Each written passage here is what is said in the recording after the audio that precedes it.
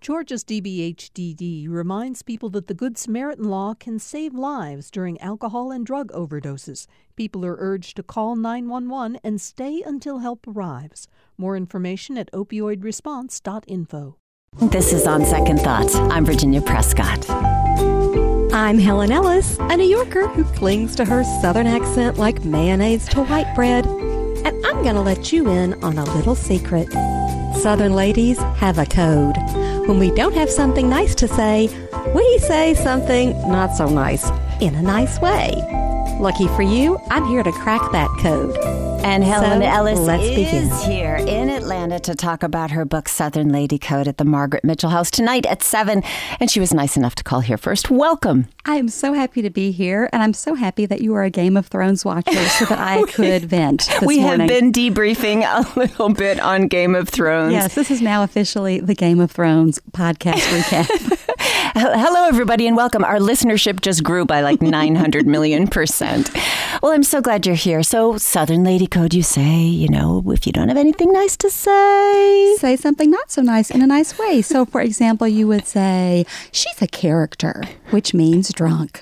Or she's an archivist, which means hoarder. Or she's creative. She's creative, which I am a creative woman, which means slob. So you grew up in Alabama, but lived in New York City now for, 25 years? 25 years. So when you were 10, you moved? Aren't you wonderful? You are a good Southern lady. I think you've been here a year, and now you are officially one of us. Thank you. So why did you move to New York City? I moved to New York City on my 22nd birthday, which was a long time ago. And I moved there because I thought that's what you did when you wanted to be a writer. You do not have to do that. And I had summer camp money from being a summer camp counselor, got on a plane, met another young woman through a chain of Alabama mamas because there were no cell phones back in 1992. Right. And I met a woman at the Grand Central Station clock because our mother says be there at 12 o'clock. We lived together, and I've been there ever since. Oh, that's like a movie set right there. It really was, but we were wearing high-waisted acid wash jeans. Not so cute. Well, we do think of New Yorkers as being very direct, but are Southern ladies indirect? Direct is Southern lady code for rude. But no, we are not indirect. I think that some people think Southern women are passive-aggressive. We are not passive-aggressive. We are telling you exactly what we think, but in a soft way. All you have to do is listen. So, for example, sometimes women aren't comfortable saying something straight out. So, for example, if I said to you, you don't want to go into his office because he's handsy, what would you think that I meant? That probably there's a potential sexual encounter there. That is correct. And that can be very uncomfortable for people to say. So we say he's handsy, or he has trouble taking no for an answer. And these are very nice ways to say something very predatory and scary. But all you have to do is listen. We're being direct. So we have spoken to people who, for example, a woman who moved up north when she was 12 and she felt like a freak for her Southern accent and tried to lose her accent. No. Did you ever think, I need to lose this code or this Southern-ness? When I first moved to New York, I thought, I should lose the accent, because so often I would go places and people would think that I was stupid, which is not the case. And then I married a New Yorker who loves my Southern accent. And I will tell you, a Southern accent is the most inexpensive and best accessory. So I cling to that accent. So, but there's a kind of defiance in that, too, I've noticed. Yes. Like, for example, your menu at your annual Christmas party. Yes. When I first moved to New York, I thought, I'm going to try to be like all the fancy Upper East Side ladies, and I'm going to put olives and mozzarella cheese on skewers, and I'm going to make canapes, and I'm going to run my oven at 450 degrees all night long. And I never left the kitchen, and my hair never left a bun. And I thought, that is no fun. People like to eat fun things. So now, if you come to my house for a party, there's going to be a big 7-pound spiral cut maple glazed ham ordered, because it's always like the last one you ordered, with a big tray of biscuits, a cheese log, and onion dip with Ruffles. Oh, so no gluten-free options. Absolutely not. The gluten-free can chew on the mistletoe or curtains. Well, you grew up with some exemplary Southern ladies. I think of your grandma. You painted this image of her in her white gloves holding onto her Kelly bag. Yes. And your mother, who went to law school in her 40s. Yes. The idea of lady, that's often set up as demure and an opposite of, a contemporary self-guided woman. Was there anything demure about these women?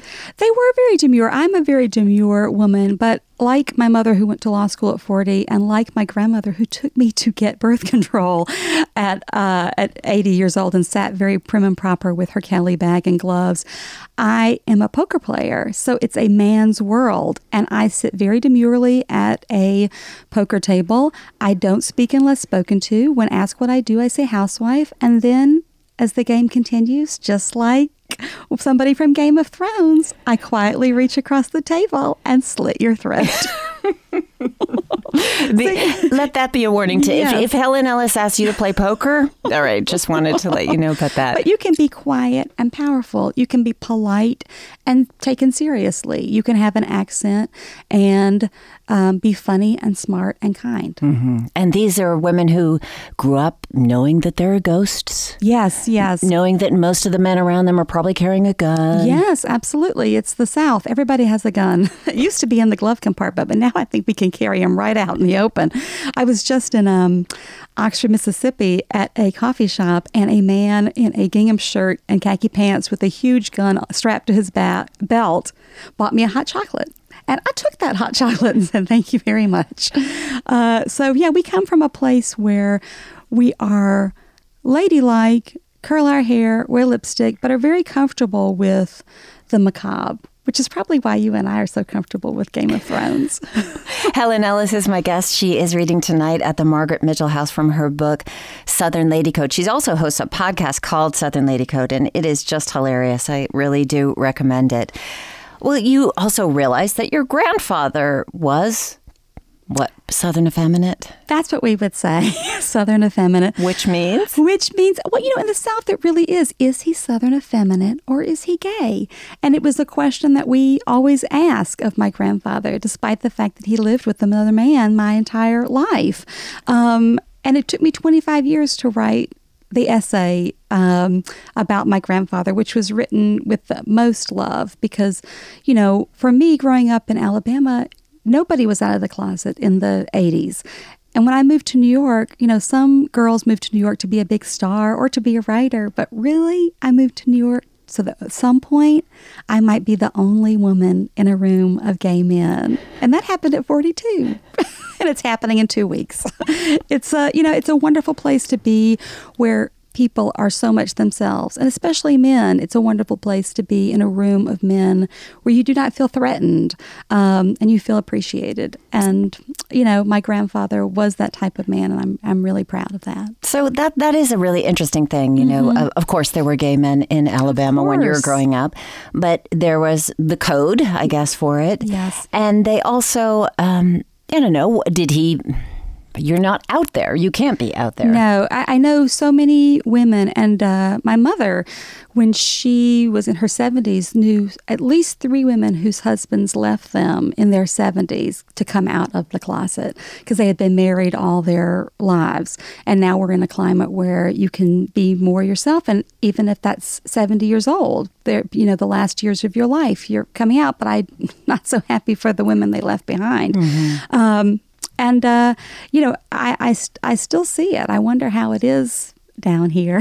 Do you spend much time down here? I do. My parents are in Birmingham, and my sister and her children live in California, so we often will meet up for sort of a Graham camp in the summertime, and it's a very easy trip. And now that I'm on tour, I am just rolling in the deep of the South and loving it. I'm getting ma'amed every which way, and I love it because nobody ma'ams me in New York. Because ma'am is Southern, is New York code for something not so pleasant. Well, okay, so that's what I thought too. I mean, I could have used you when I moved down here, Helen, I must say. Yes, but ma'am is respect here. I love it. I deserve to be ma'amed. Well, before you were a ma'am, yes. when you were a young lady, you had epic birthday party that you Yes. write about in 1983. What happened at this Well, party? I don't want to reveal exactly what happened, but I will tell you. If A it gun came out. That's That is what I'm going to. I'm sorry, I'm spoiled it. Yes, I'm going to start spoiling Game of Thrones right this minute. But yes, I had a 13th birthday party thrown for me by my parents, at which my father faked his own death. And by hiring an actor to come in and hold you up went the much part, further he in the went- spoiler than I was going you to. By opened the the way, door and I just slid right through like a water slide. But long story short, if he had done what he did in 1983 today, it would have been videotaped by everybody's phone. He would have been arrested, sued, and probably be in jail. And last week, I was in Athens, Georgia, and at Avid Bookstore, and I read that story. My parents were there, and three grown-ass ladies who were at that party were at the reading. And we all attested that it really happened, but we all turned out okay. As my father said, back in the 80s, there was no internet, so you had to make your own fun. Make your own fun is Southern Lady Code for fake your death and traumatize your daughter. But it does bring up this idea of how things were. In fact, there's a story, the first story you open with talking about like how you used to be creative, a Yes. slob, and then you've sort of neatened up as you and your husband are living together in New York. And he calls you at one point a dominatrix, Donna Reed. Yes. But that's a reference that, I find myself often as a ma'am working with my young producers, they don't know what I'm talking about. And do people know what a Southern Lady Code is anymore? I guess that's the question. Well, I am here to teach you what a Southern Lady Code is. And not only is it a way of sort of sugarcoating the truth, it's also a mantra that I use to write each essay and I use to live my life, which is be funny, be honest, be kind. As I was raised, and you may have been raised this way or hear it now, every time I left the house, my mother would say, "Don't be ugly," which means don't, it's nothing to do with the way you look. It's not like, Joelle, bleach your mustache. It means don't be rude, don't be unkind. And it's that I still keep that, don't be ugly. We just got a nice note on Facebook. Reggie Carter folks said, "Bless your heart. Tone of voice and inflection make all the difference in the meaning." Bless your heart can mean anything from thank you for cleaning these squirrels out of my gutter to it could also mean sort of like, oh, you poor thing. Like, oh, you decided to bleach your own hair with one of those caps. Bless your heart. And I like it because it's sort of like a Southern lady's yo mama. Bless your heart. You are so Southern. You were deviled eggs as pasties. And it also can mean, forget you. It's the last thing you hear before someone points a gun at you and fires. Bless your heart. Well, Helen Ellis, do you have to be born this way, or can somebody learn the art of Southern Lady Code? Yes, you can absolutely learn. And I will give you lessons on the podcast and I will give you lessons in the book. All it is saying something not so nice in a nice way. It's not lying. It's not being passive aggressive. It's just being a little bit softer. And you can be a little bit soft and strong. I think there are a lot of lessons here for being a man married to a Southern lady. Oh, yes. My husband speaks fluent Southern Lady Code. The other day, I was sitting around the house and he says, "Oh, that's a good shirt for painting." And I don't paint. I mean, don't wear that outside the house. Helen Ellis, what a pleasure speaking with you. Thank you so much. Thank you. Helen Ellis, she's in Atlanta to talk about her book, Southern Lady Code. It's at the Margaret Mitchell House tonight at 7 o'clock. You can also listen to her Southern Lady Code podcast. Now stay with us for some insight on the man who brought music education to Cobb County, one instrument at a time. I'm Virginia Prescott. This is On Second Thought.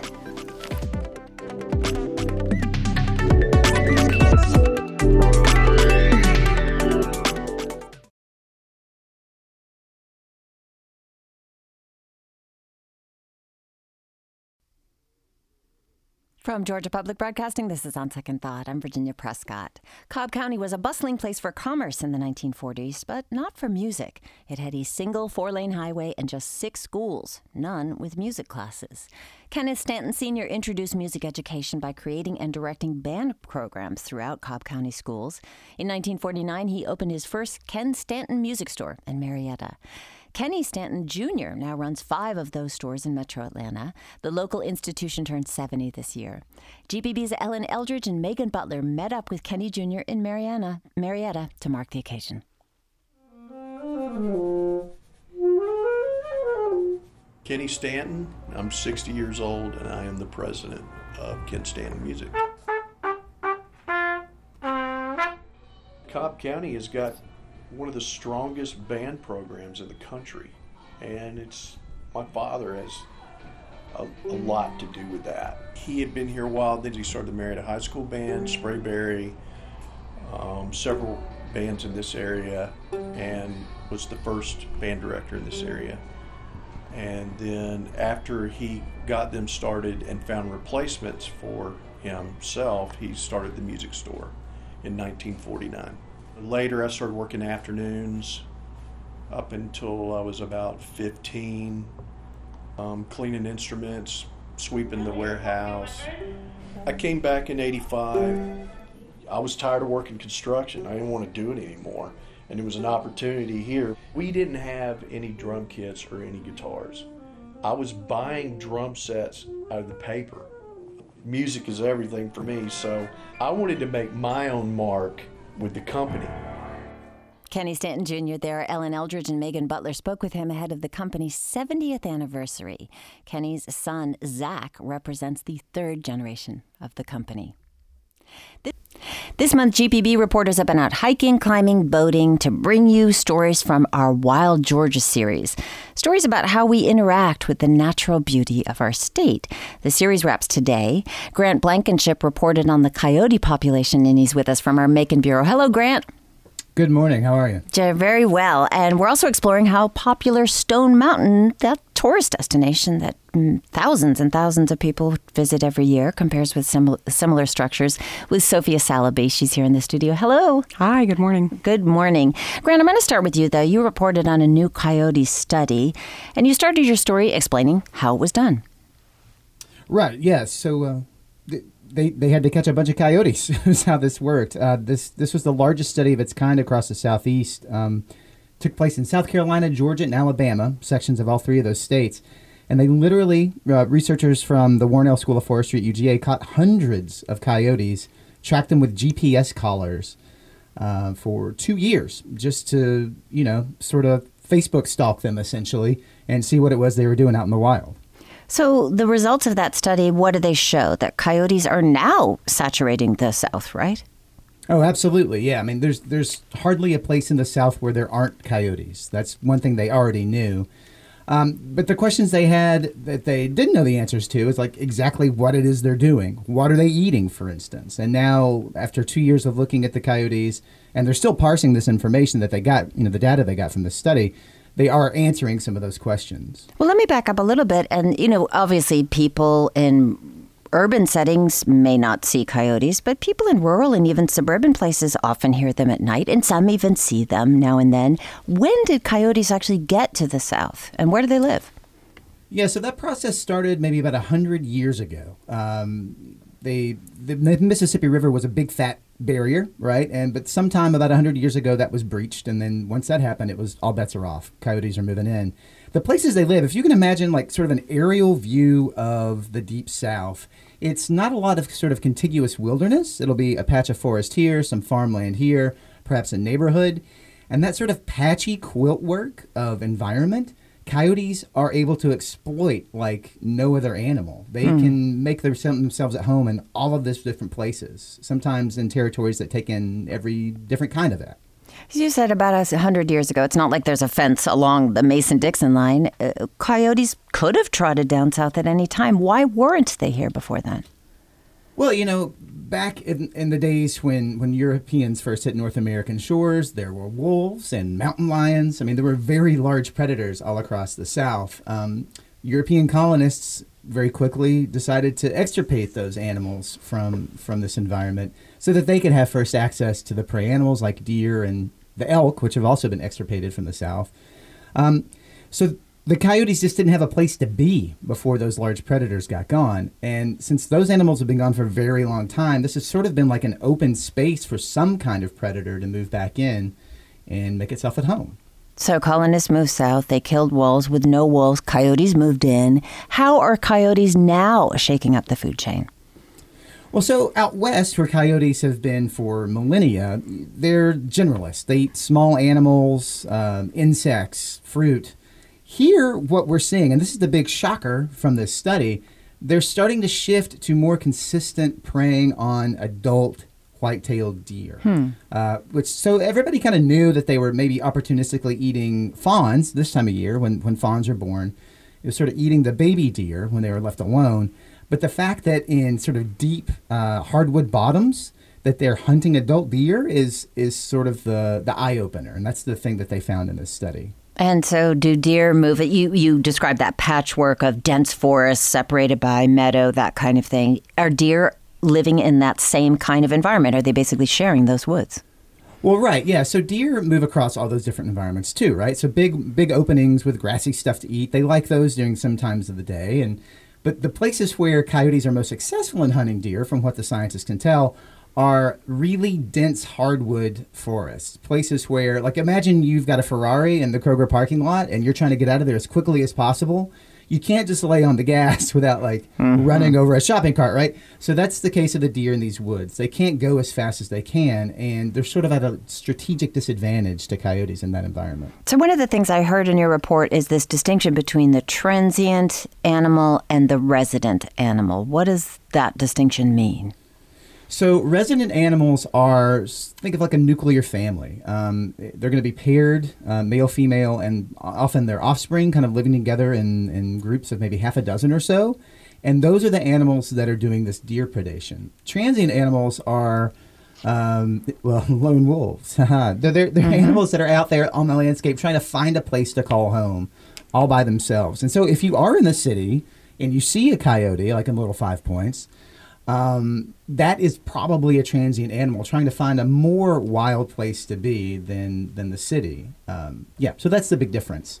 But what this does, if you kill a resident animal somewhere out in the wild, there's this huge network of transient animals just moving across the landscape, waiting to hop back into that place that you've removed a coyote from, and start the process of making a family all over again. Grant, do we know what the number of population is of those resident and transient coyotes, respectively?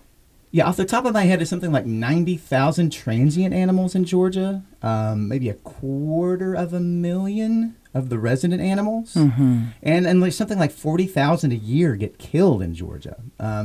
So, long story short, there's no shortage of coyotes. This isn't an endangered animal by any stretch. It's very adaptable, and it's being very, very successful here in the South. Yeah, that's the headline of your story. As coyotes change the South is changing them. So they are adapting to this different environment and shifting to deer hunting.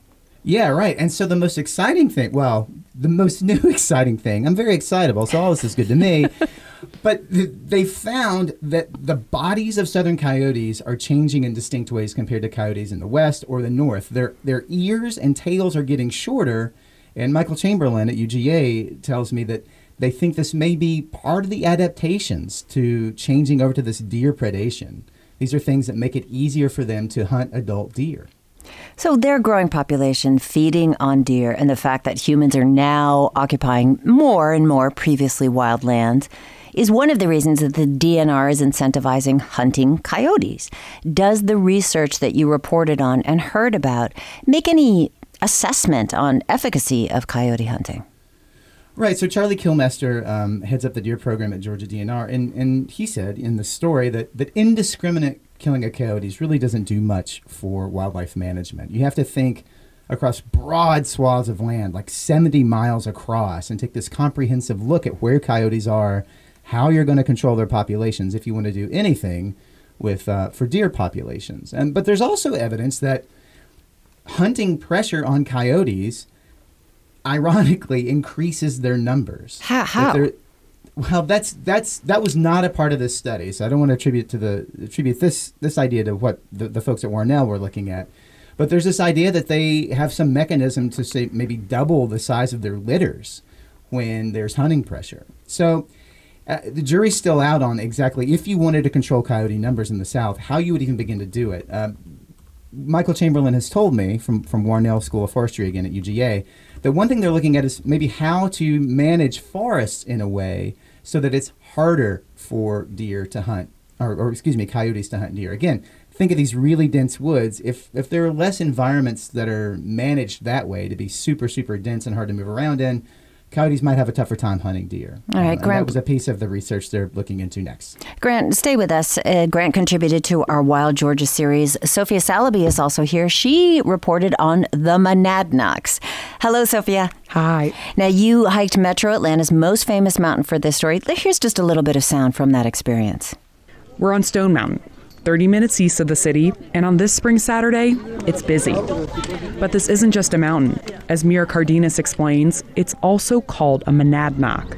Here on the east side of Atlanta, we have the most common monadnock, the one that everyone knows, Stone Mountain, world famous. As you hike up Stone Mountain, notice that the stone is really smooth and worn.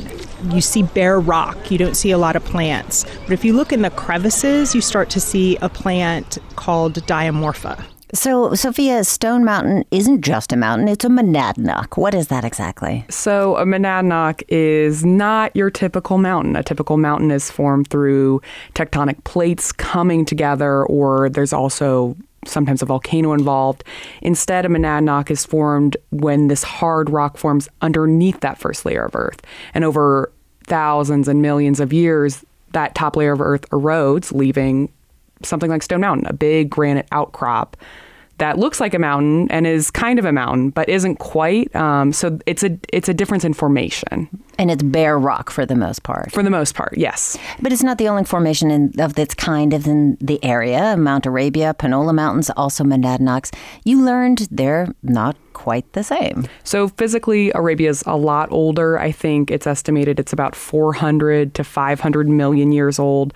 Panola and Stone Mountains, they formed at about the same time, 300 million years ago, which kind of determined their fate and how we think about them now. Stone Mountain cooled a lot more quickly. It left some great granite that people use. Panola cooled a lot more slowly, leaving the granite fragile. And because of that, when people tried to quarry Panola, like they quarried Stone Mountain, it was too fragile and they had to give up. So that's why you maybe don't think of Panola first, because it's a lot more preserved. It's harder to get on, to hike. Right. So your guide mentioned Diamorpha, plants that grow in solution pits, they called. You met a little girl on your hike who told you more about them. I try not to step in them. Sometimes I even have to leap over them because they're so big. And why shouldn't we step in them? Because then the plants that are growing there won't live anymore, and they take a long time to grow. So, Sophia, what's so special about the solution pits that even a well-informed child knows not to squash what's inside? Well, they're old for one. I think this story is all about ancient things that have been happening for years. They take tens of thousands of years to grow. And basically the way these start is little lichen that makes its way onto the mountain. And then they slowly eat away, creating these pits. And then plants like Diamorpha, which are these little succulents with red and white flowers that only bloom in March and April. And they come in. And then eventually, that process continues, the solution pits become forest, which is how it looks on top of Panola Mountain, which you would never see on the top of Stone Mountain at this point. What this brings to mind a reality that people hike these mountains a lot. Stone Mountain attracts thousands of people each year with its laser light shows. How does all this human traffic affect the ecosystem on top of these monadnocks? So like I said, it takes a long time for these solution pits to grow. And that human activity on top of Stone Mountain, the quarrying, carving into it, there's carved graffiti on it from workers over the years. That disrupts that growth pattern for the solution pits and the Diamorpha and then what happens afterward. So that's kind of the big difference. When you go on somewhere like Panola, where you can only have guided hikes, they only tried to quarry it once and then gave up. there's a forest growing there, and you have to walk very carefully in the water line so that how you're stepping doesn't affect the lichen, which becomes a solution pit, which becomes much more. So it's kind of this fantastic little process that really only happens on these monadnocks. And what I found in the story is that you're kind of able to have the best of both worlds, have your cake and eat it too, because Stone Mountain at this point has just become this recreational space, but there are places where you can still see what would have happened if we hadn't done the same things. I'm going to go back to you, Grant, and we've got a minute left. You've been editing features for GPB and reporting on your own, and this is the last day of our Wild Georgia series. So what do you want to leave listeners with as we close out this series? I think it's hard for people to wrap their heads around in Georgia just how multifaceted the outdoors is here. Our environments, we have some of the densest species diversity in the world in some of our forests, particularly in the Piedmont. Sophia's story about the solution pits and the thousands of years it takes to grow a forest on the side of one of these monadnocks. All of these things are so fascinating. And what I want people to do is just go out into Georgia, go out into the world and experience these things for yourselves.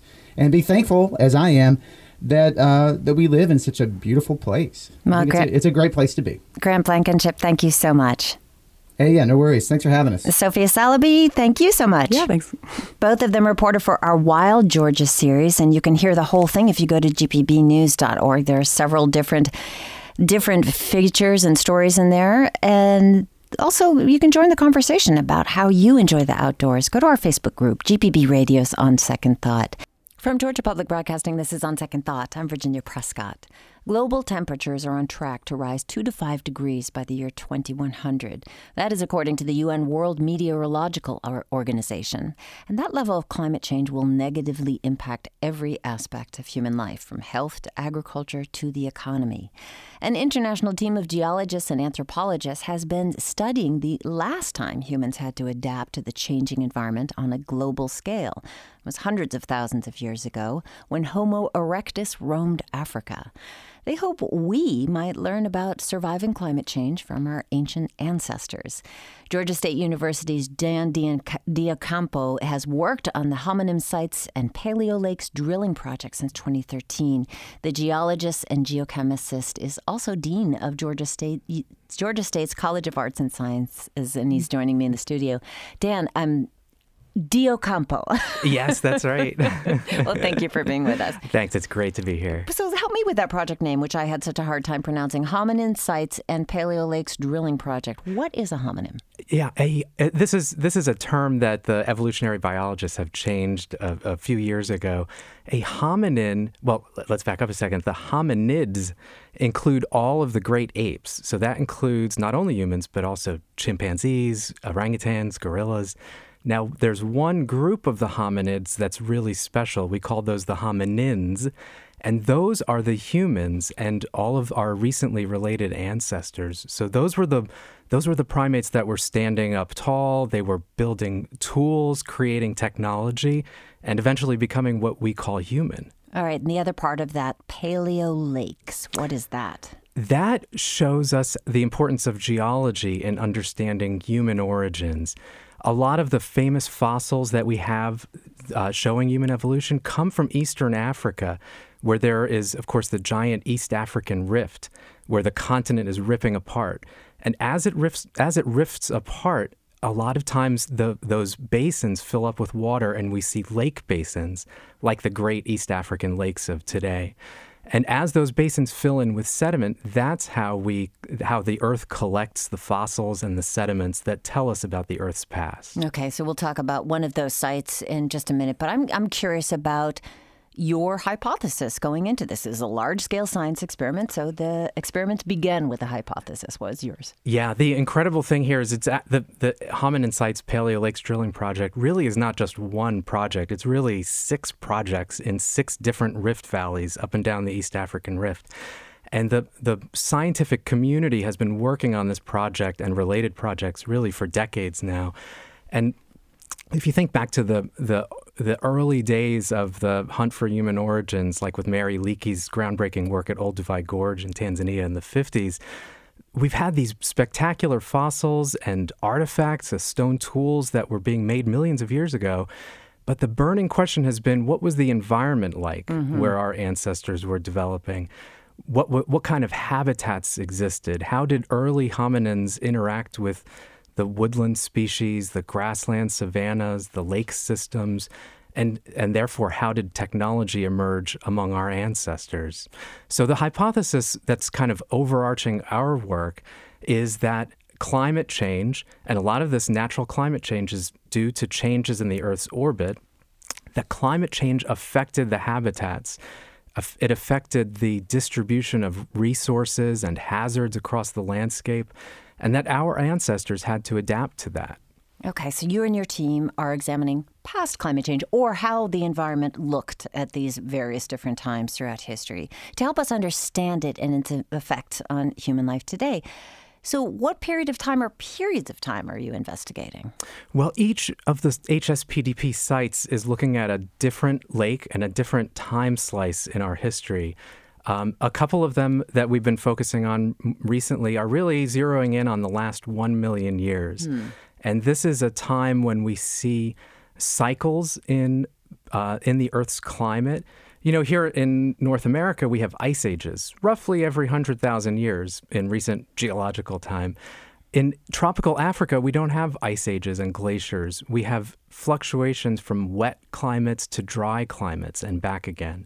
And so we've been seeing over the last million years, it's been getting increasingly arid in Eastern Africa, with these cycles of wet and dry superimposed on top of that. And you can tell that by drilling down to the core and seeing how the sediments line up from year to year or era to era. Exactly. We drill down through the sediments, and just like looking at the layers of sediment in the Grand Canyon, we look at the layers of sediment in these cores, and we work with specialists who use radiometric isotopes to find out how old these layers are. They examine the volcanic ash layers and they date them.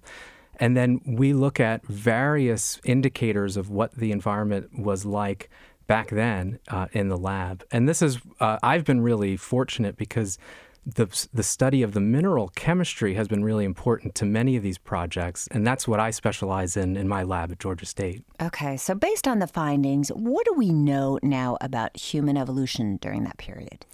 Well, human evolution was, everything seems to be telling us very closely related to environmental change.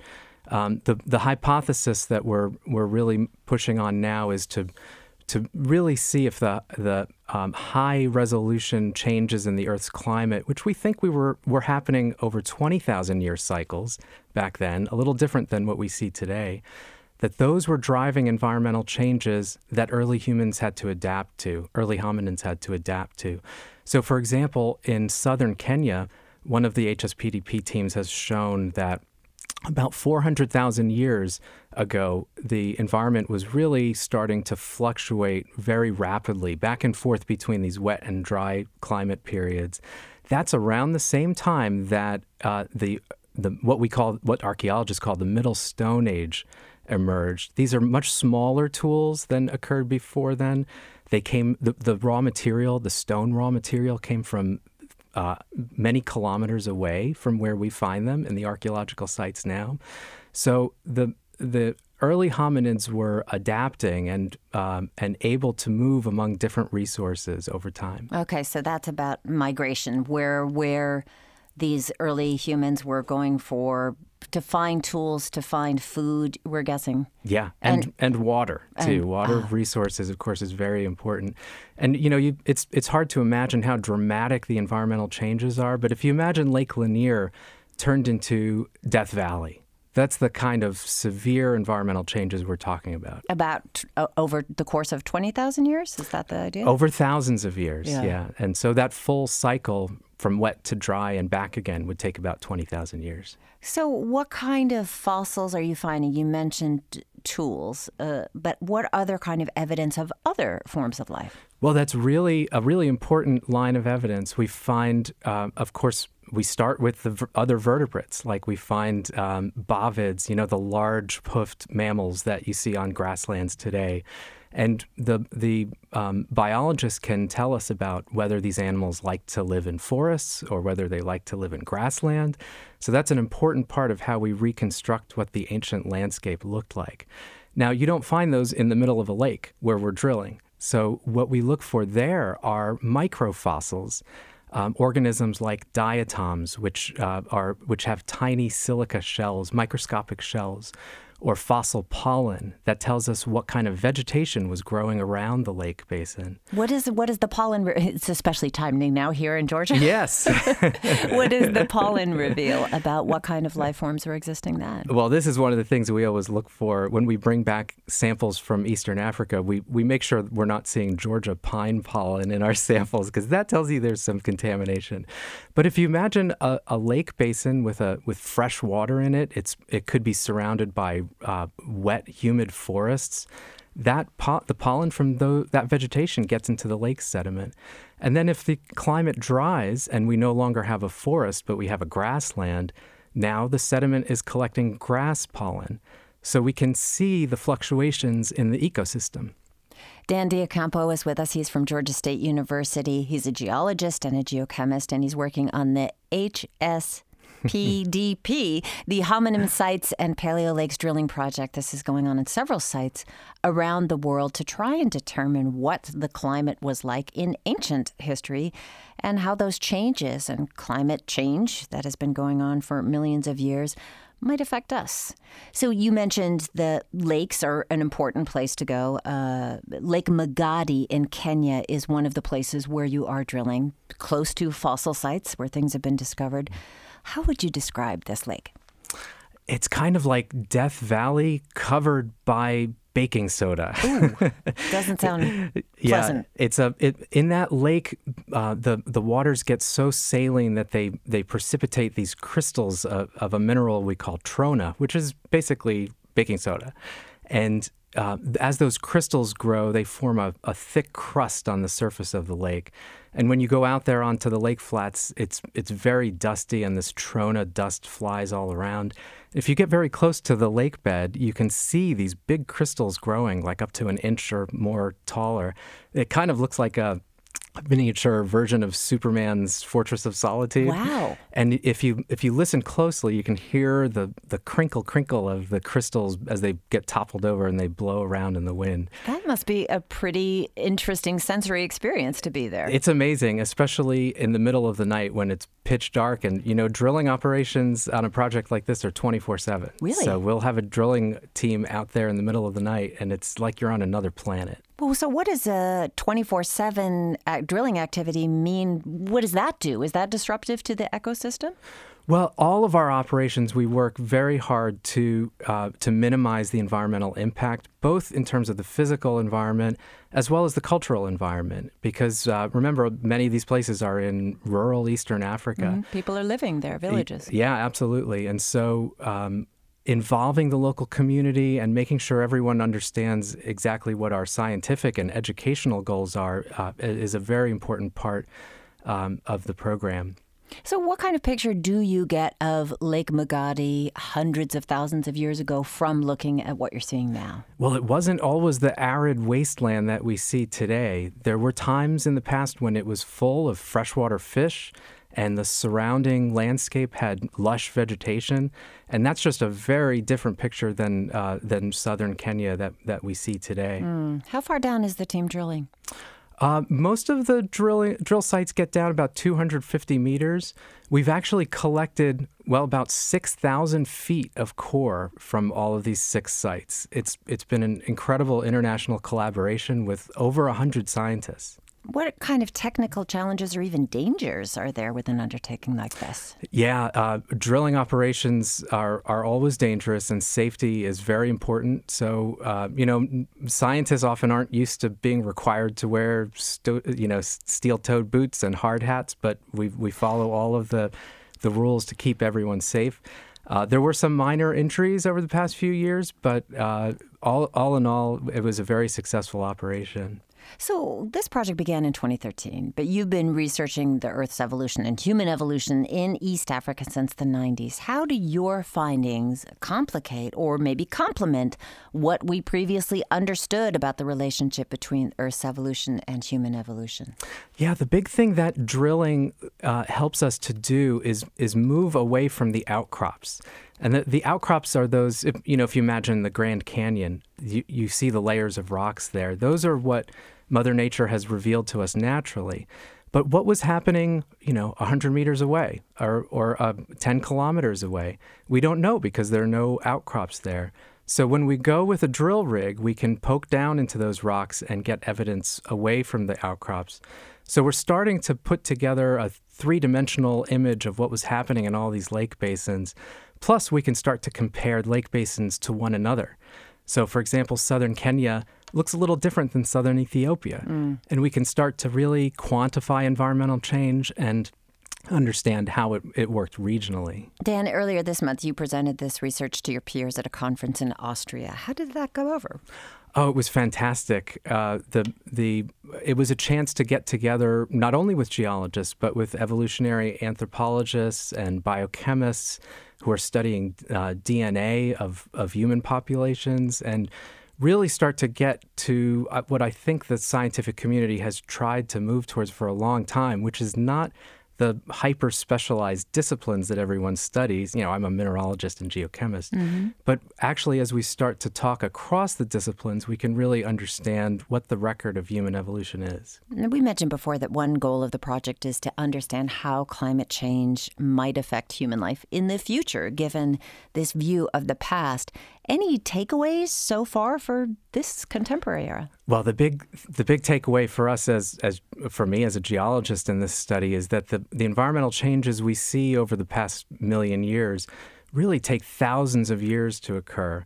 And they're the type of changes we're seeing today, but the changes today are happening over a single human lifetime. So it's really dramatically faster environmental change that we're seeing today. Thankfully, I think the other message that we can take out of this project is that humans are highly adaptable. We have the ability to understand our environment and to change our behavior. Yeah, well, that, I guess, is the silver lining of this. But if you think of the lush, beautiful, forested environment and then that arid, dry canyon with baking soda all over it, I mean, is it too much to project that is a cycle that we can expect on Earth? We absolutely can. We know some of these cycles are natural and they take thousands of years, and we can predict that. But we can also start to understand in this world of really high carbon dioxide in the atmosphere, and there's no sign of it slowing down. What did the Earth look like in the distant past when we had CO2 levels that high? Now, we're talking tens of millions of years ago when we had CO2 levels as high as we've pushed them today. But we can look back at the Earth's history and understand how did the atmosphere circulate, where was moisture going, and how did the environment change? When you said that you created these three-dimensionals, or you can make these three-dimensional models, is that something that's going to be available for all of us to see at some point? Absolutely. We'll be, of course, publishing our results in scientific journals, but we also have groups of artists and filmmakers who are working on helping us to communicate the meaning of this work to a broader audience. When do you expect to wrap?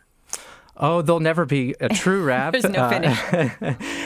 But over the next few years, we're really just getting our first big papers out this year. So there should be more communications in the years to come. Well, fascinating work. Dan D'Ocampo, thank you so much. Thank you. He's a geoscientist and associate dean in the College of Arts and Sciences at Georgia State University. That's all we have time for today. On Second Thought is produced by Amelia Brock, Leighton Rowell, and the Raven Taylor.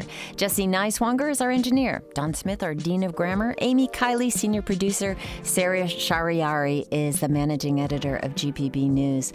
You can join the conversation on our Facebook group, GPB Radio's On Second Thought. We're on Twitter at OST Talk. If you missed any of the show, want to listen on your own time, hit the Programs tab and download and subscribe to our podcast. Virginia Prescott, see you tomorrow. Hi, it's Terry Gross, the host of Fresh Air. We bring you in-depth, long-form interviews with actors, directors, musicians, authors, journalists, and more. Listen to our Peabody Award-winning Fresh Air podcast from WHYY and NPR.